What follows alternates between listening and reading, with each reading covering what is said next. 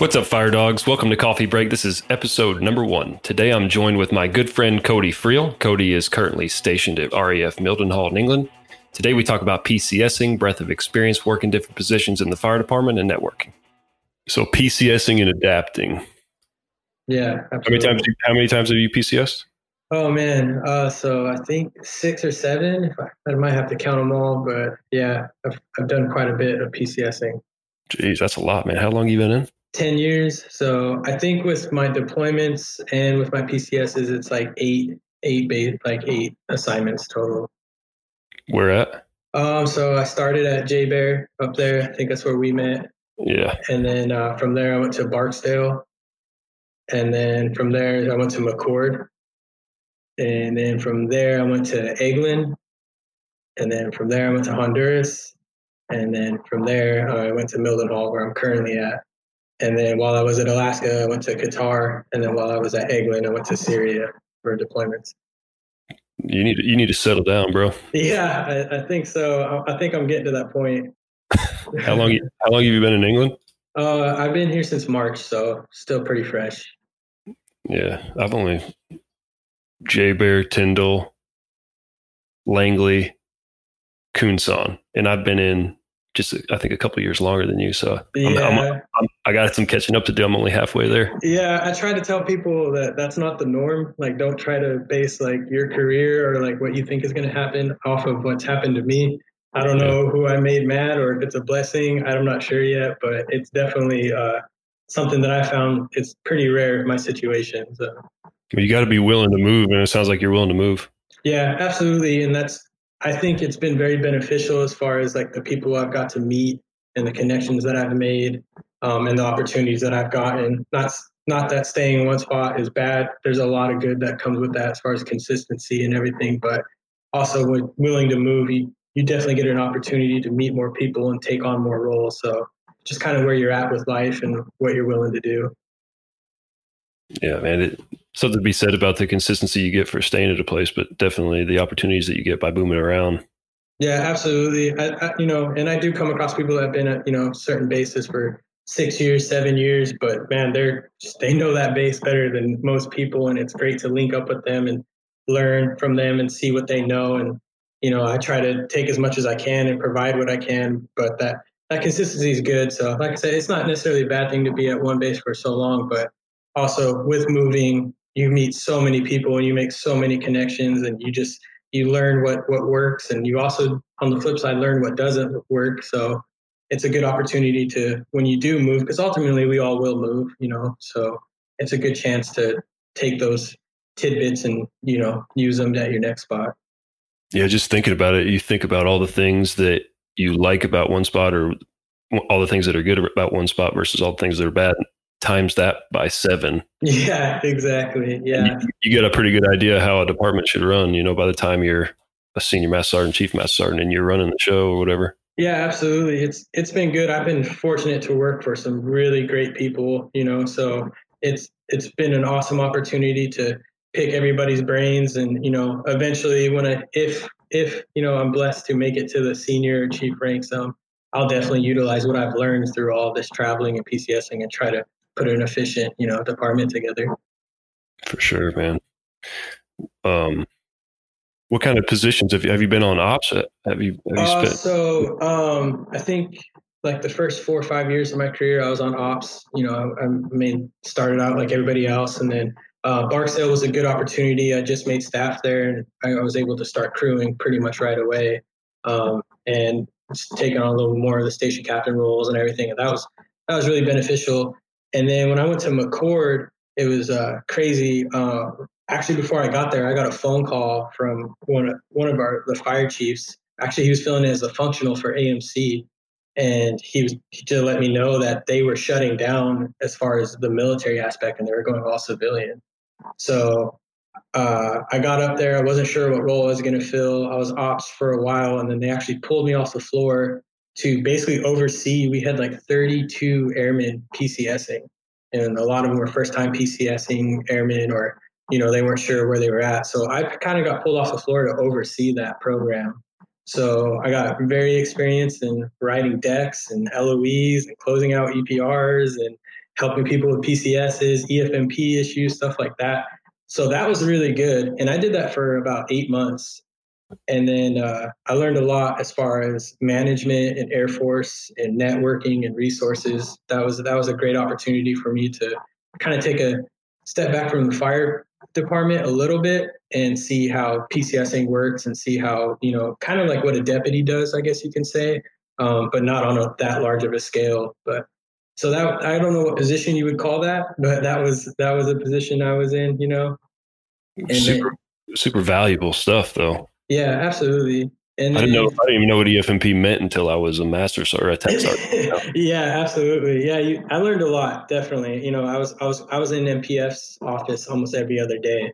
Dealing with issues that came up with a PCS that large. And they did it quick. I think we either PCS or transition. A lot of the airmen transition, and were lucky enough to get hired on as civilians.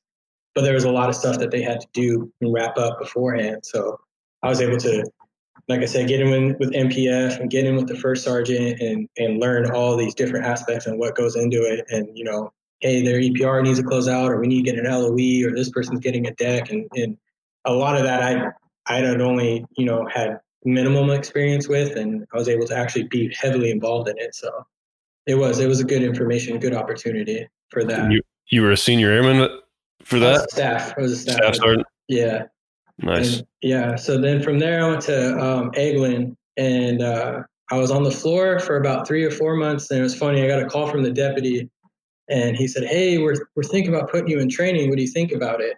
And I was like, "Well, I was on 8 hours at McCord. I came here, and I was on, got on shift. So, do you think, I'll kind of think about it and let you know what I think." And he was like, "Well, it kind of wasn't a suggestion. You're definitely going into training." So at Eglin, I was in training for 2 years, but for about halfway point, I deployed out of that. So I went to Syria, and that was kind of, everybody was on ops. We had like additional duties, and of course, mine there was training. So still crewed a truck, ran the ops, and then ran the training program over in Syria. And then when I came back from that, I went right back into training. And that was great. That was an experience. That was probably one of the toughest but most rewarding experiences I've had, because Eglin has, I think, like 190 firefighters. I think they're up to 11 fire stations now. When I was there, it was 10. And we did the training records for both military and civilian. So I had people in my office constantly, and I was, doing after records, and I was doing civilian training records, and we were doing the CERT test program. And then we took on the active shooter, like the RTF program, while we were there. Heavily involved in that. Great learning opportunity. But man, I worked some long hours. But I gotta meet some great people through that duty and position, and it was super beneficial for sure. Yeah, so you're happy that you stepped out of your comfort zone a little bit. Yeah, and that's definitely, I know I've had some people reach out to me that, have asked me, hey, what do you think about, there's a training position, I think about throwing my hat in there. And I absolutely 100% recommend it. I know that ops is great, and they're ops-centric people. And I used to think I was one of them. I used to love just being on the truck and going on calls, or, just mingling with the guys on shift. But once I stepped out of my comfort zone and got in training, I realized how much more there is to the fire department, and how networking is so valuable, and why these policies are in place, and why we do things the way we do them. Yeah, I spent time in training in Alaska, and I still use what I know today. Everything that I learned in training, whether it has to do with CDCs or after, or anything associated with training, it's so valuable to step out. I wish I would have stepped in prevention at some point, because imagine how much more I would know. Yeah, that's about the only position I haven't filled yet, is obviously, as far as what my rank would allow.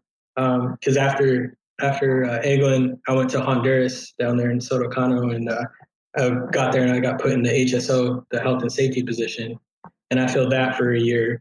And again, that was an awesome experience. Had a great management team down there that, I was nervous going in, and they were like, "We're not going to let you fail. We're here to build this program, and, it's your program." They gave me 100% ownership of it. And I tried to implement some good things, try to, be very, very progressive in the way that we were doing things down there. And again, took me out of my comfort zone. I went from training to where I knew almost as much as I could, in that position, to a whole new division where I was starting from scratch, where I was learning OSHA and, the safety AFIs and, how we're going to operate down there. And Honduras is a different animal. You're kind of limited on what you can do, but like I said, the management down there absolutely believed in me and let me run with that program. I definitely, it was super beneficial to take that on.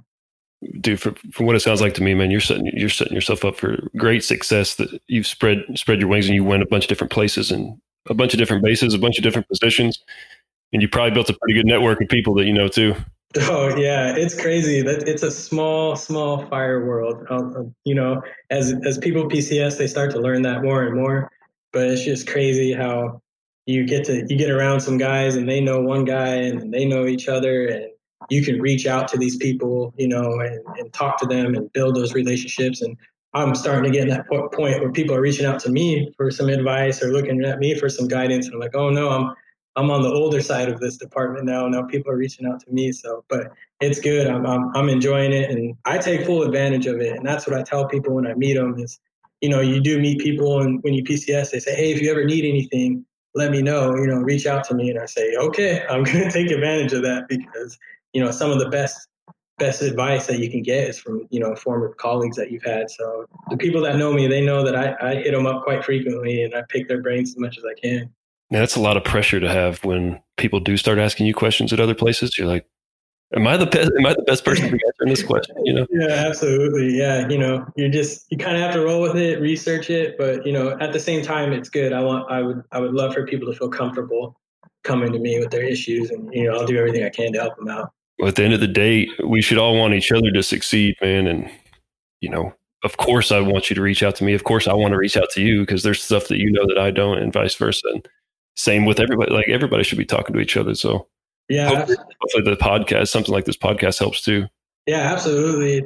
I think so. I think, like I said, this has opened a lot of doors and avenues. I think people are realizing that, there's many ways to communicate, and it's okay to, reach out to each other.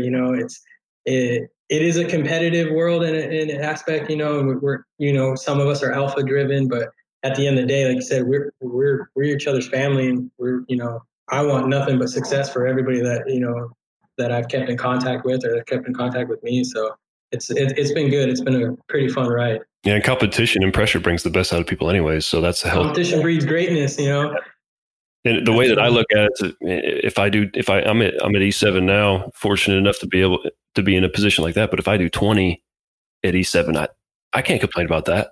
Yeah. My family's taken care of at the end of the day. I've built a bunch of relationships. I know a lot of people. Hopefully I can get a job once I retire out of the military or whatever. So, if I could help somebody get to senior master sergeant or chief master sergeant, hell yeah, I'm going to do it, regardless of whether or not I'm going to make it. Yeah, absolutely. And I want people to succeed. I want the departments to succeed and be able to do what they can do for the communities, do the best job. So that's what it's about.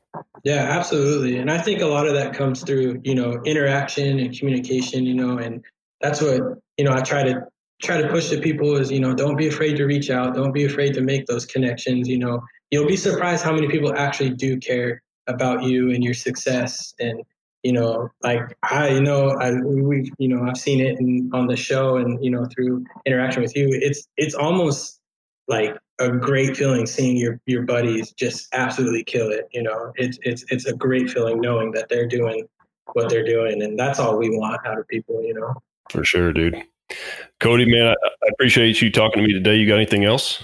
No, I appreciate it. Thank you guys for putting this together. I think that this is absolutely a great direction for the Air Force Fire Department to go. And I just, I'm happy there's some good guys like you and Ben heading the way. So thank you guys. Man, there's a lot of good people out there, and I'm starting to learn that with this podcast, but another one right here in front of me, man. I appreciate your time, Cody. All right, man. I appreciate it. Thank you. All right, later.